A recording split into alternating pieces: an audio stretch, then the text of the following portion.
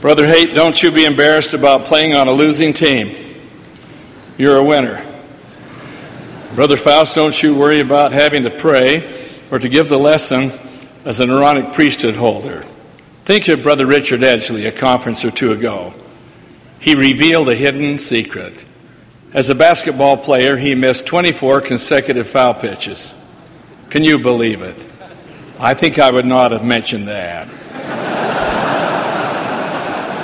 But when I was a boy, I had my moments. I was a pretty good fast-pitch softball player, but just an average basketball player. I hadn't played the first half of the game, but I was so excited. I wanted to get in there. I wanted to move down toward that basket. I wanted to score. And right after the beginning of the second half, I got my opportunity. The ball came to me, and I dribbled the ball down the floor, wondering in my mind why the forwards and the guards of the other team were letting me through. And then as I went up for the shot, I realized why. I was shooting at the wrong basket. I learned the efficacy of prayer. I said, Heavenly Father, don't let that ball go in. And it rimmed the hoop around and round and fell out. And I had thanks in my heart. And then all the young ladies whom we were trying to impress began a mighty cheer. We want Monson. We want Monson. We want Monson out. And the coach obliged. Well, I've been thinking of another sport tonight. I'd like to say a few words about it. Several years ago, an unusual motion picture swept the theaters in this and in other lands. It was entitled Field of Dreams and was the story of a young man who revered the baseball players of his youth. And from this foundation, carved out a large section from his cornfield and located there a full-blown baseball diamond. It was big. People mocked his foolishness and ridiculed his lack of common sense. The film goes on to show the many challenges that he faced in completing the project and readying the baseball diamond for view. His was not an easy task. During the period of doubt as to the future success of his dream, he was driven by the reassuring words, "If you build it, they will come." He built it, and come they did. Travelers by the thousands visited this unique place, which was filled with baseball's many memories. Lately, I have reflected on the importance of building a bridge to the heart of a person. I think of the nearly 55,000 full-time missionaries who are assigned over much of the world with the divine commission to teach, to testify, and to baptize. Theirs is a bridge-building task, awesome to behold and somewhat overwhelming to contemplate.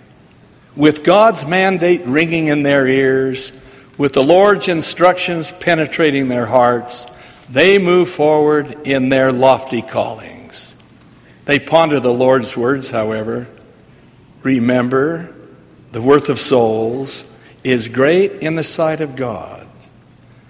Go ye therefore, said the Lord later, and teach all nations, baptizing them in the name of the Father and of the Son and of the Holy Ghost, teaching them to observe all things whatsoever I have commanded you. And lo, I'm with you always, even unto the end of the world. Last year was the centennial of Utah statehood, and many ambassadors from other countries made a visit to our state capital and also to the church administration building. Many also toured the Missionary Training Center at Provo, Utah. They visited the classes of learning. They heard the testimonies of those going to their respective fields of labor. They marveled at the language proficiency, the faith, and the love exhibited by the missionaries. One ambassador stated, "I observed a sense of purpose, a commitment to prepare and to serve, and a joyful heart in each missionary. These missionaries go forward with faith. They know their duty. They understand that they are a vital link between the persons they will meet as missionaries and the teaching and testifying they will experience as they bring others to the truth of the gospel. They yearn for more persons to teach. They pray for the essential help each member can give to the conversion process. You know, the decision to change one's life and come unto Christ is perhaps the most important decision of mortality. Such a dramatic change is taking place daily throughout the world.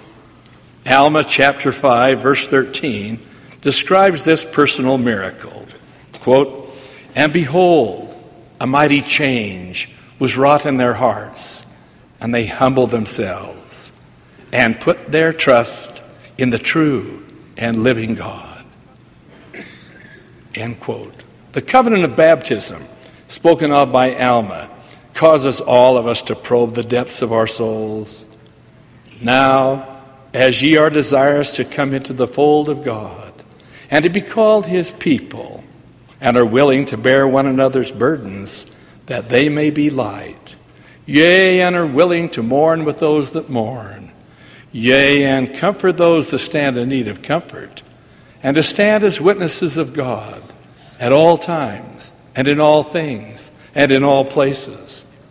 Now I say unto you, if this be the desire of your hearts, what have you against being baptized in the name of the Lord, as a witness before him, that ye have entered into a covenant with him, that ye will serve him and keep his commandments, that he may pour out his Spirit more abundantly upon you." Our studies reveal that most of those who embrace the message of the missionaries have had previous exposures to the Church of Jesus Christ of Latter-day Saints. Perhaps hearing the magnificent Tabernacle Choir perform, maybe reading and viewing press reports of our well-traveled President Gordon B. Hinckley and his skillful participation in broad-ranging interviews, or just in knowing another person who is a member and for whom respect exists. We as members should be at our very best. Our lives should reflect the teachings of the gospel, and our hearts and our voices ever be ready to share the truth. Fellowshipping of the investigator should begin well before baptism. The teachings of the missionaries often need the second witness of a new convert to the church. It has been my experience that such a witness, born from the heart of one who has undergone this mighty change himself, brings resolve and commitment. When I served as mission president in Eastern Canada, we found that in Toronto, as well as in most of the cities of Ontario and Quebec, there was no dearth of willing helpers to accompany the missionaries, to fellowship the investigators, and welcome them to meetings, and then to introduce them to the ward or branch officers and members. Fellowshipping, friendshipping, and reactivating are ongoing in the daily life of a Latter-day Saint. Each new convert should be provided a calling in the church. Such brings interest, stability, and growth. The task may be somewhat simple, such as that given to Jacob de Jager when he and his family became members while living in Toronto. He held lofty posts in business, but his first calling in the church was to put the hymn books in place along the pews. He took his assignment seriously.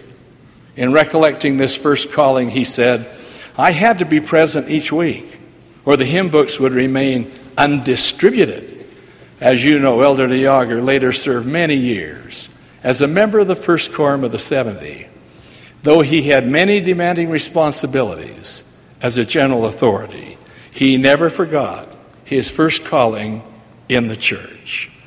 The unseen hand of the Lord guides the efforts of those who strive to learn and live the truth of the gospel. As a mission president, I received a weekly letter from each missionary one that pleased me greatly, came from a young elder serving in Hamilton. He and his companion were working with a lovely family, a young couple with 2 children. The couple felt that the message was true. They could not deny their desire to be baptized. The wife, however, worried about her mother and father in faraway Western Canada, fearing she and her husband would be disowned by her parents for joining the church. With tears in her eyes, she took pen in hand and jotted a note to her parents in Vancouver. The note read something like this: "Dear Mother and Father, I want to thank you with all of my heart for your kindness and for your understanding and for the teachings which you gave me in my youth. John and I have come across a great truth, the Church of Jesus Christ of Latter-day Saints.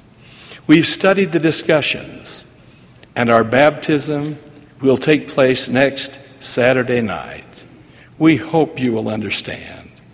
In fact, we hope that you'll welcome the missionaries in your home as we welcome them in ours." The letter was sealed with a tear, a stamp was affixed, and it was mailed to Vancouver. On the very day it was received in Vancouver, the couple in Hamilton received a letter from the wife's mother and father. They wrote, "We are far away from you, or we would surely talk to you in person. We want you to know that missionaries from the Church of Jesus Christ of Latter-day Saints have called at our home, and we cannot deny the validity of their message. We've set a date for our baptism to take place next week. We hope you will understand and not be unduly critical of our decision. The gospel means so much to us and brought such happiness into our lives that we pray someday you might also agree to learn more about it." Can you imagine what happened when the couple in Hamilton received that letter from the wife's parents? They phoned Mother and Dad, and there were many tears of joy shed. I'm sure there was a long-distance embrace, for both families became members of the church.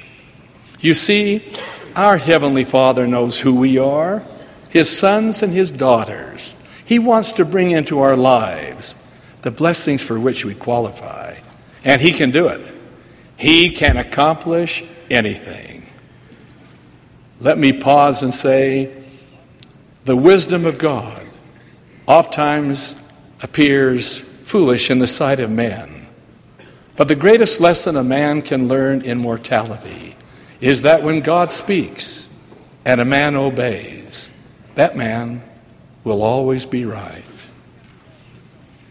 A visible and tender act of fellowshipping was witnessed in the ancient city of Rome. Some years ago, Sister Monson and I met with over 500 members there in a district conference. The presiding officer at that time was Leopoldo Larcher, a wonderful Italian. His brother had been working as a guest employee in the auto plants in Germany when 2 missionaries taught him the gospel.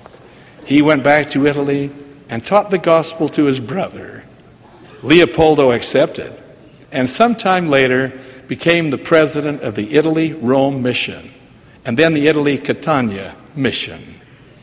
During that meeting, I noticed that in the throng were many who were wearing a white carnation. I said to Leopoldo, "What is the significance of the white carnation?" He said, "Oh, those are new members. We provide a white carnation to every member who has been baptized since our last district conference. Then all the members and all the missionaries know that these people are especially to be fellowshipped."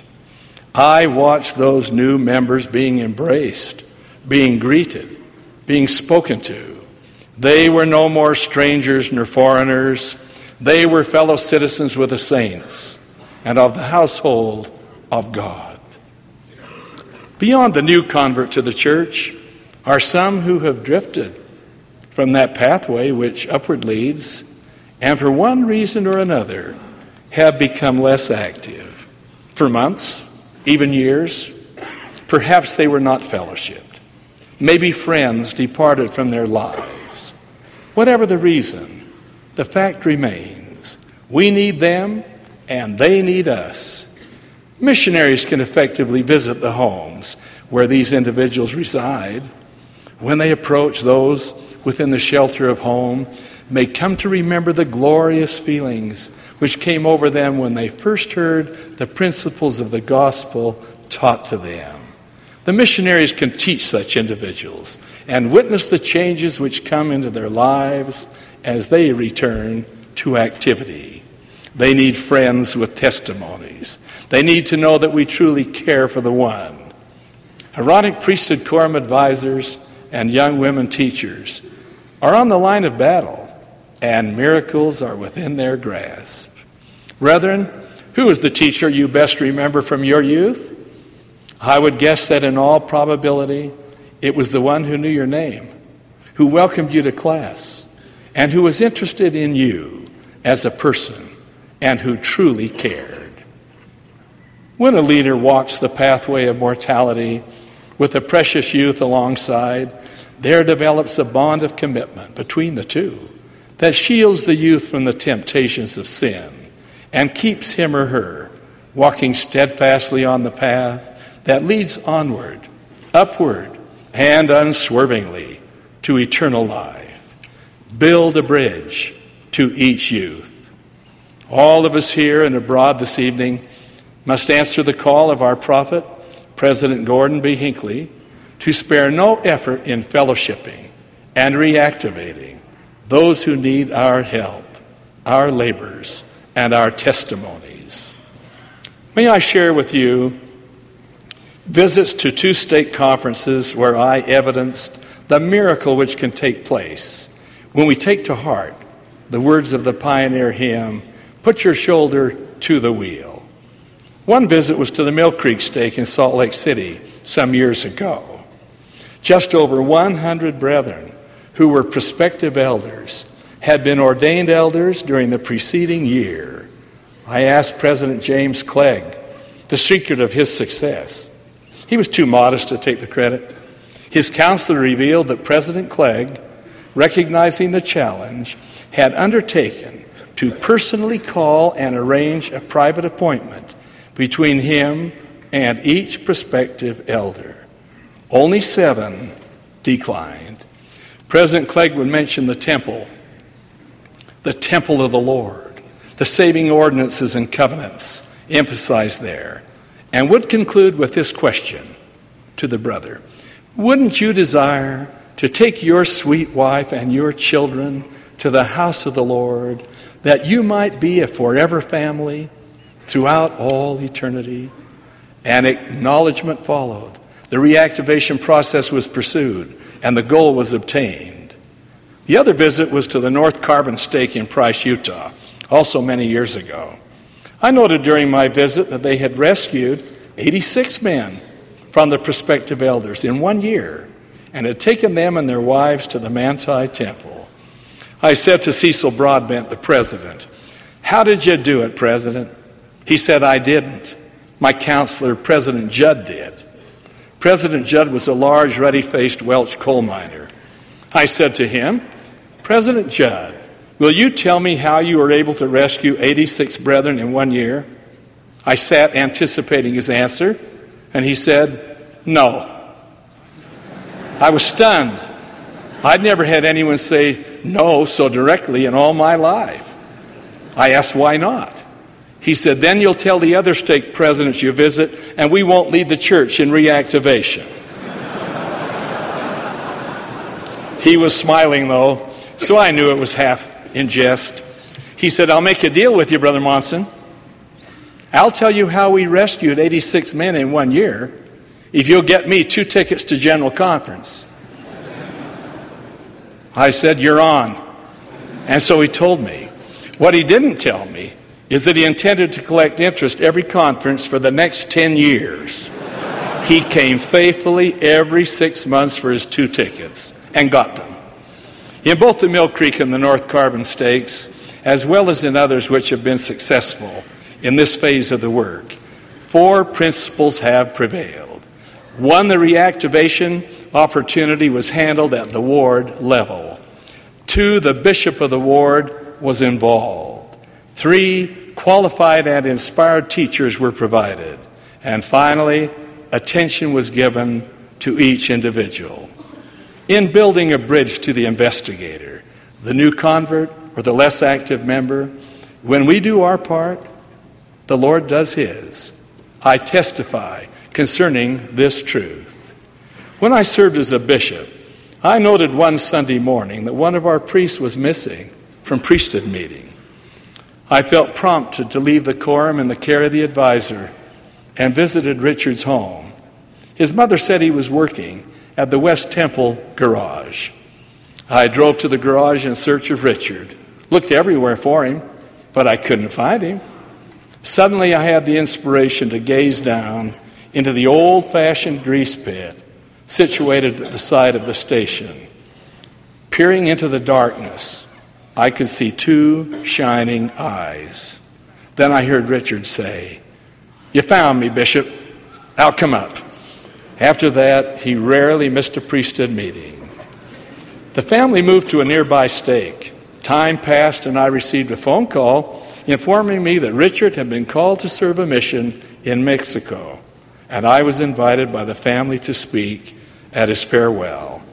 At the meeting, when Richard responded, he mentioned that the turning point in his determination to fill a mission came one Sunday morning, not in the chapel, but as he gazed up from the depths of a dark grease pit and found his quorum president's outstretched hand. Through the years, Richard has stayed in touch with me, telling of his testimony, his family, and his faithful service in the church, including his present calling as a bishop. My beloved brethren, let us with faith unwavering and with love unstinting be bridge builders to the hearts of those with whom we labor. As in the movie Field of Dreams, if we build it, they will come. Of this truth I testify in the name of Jesus Christ. Amen.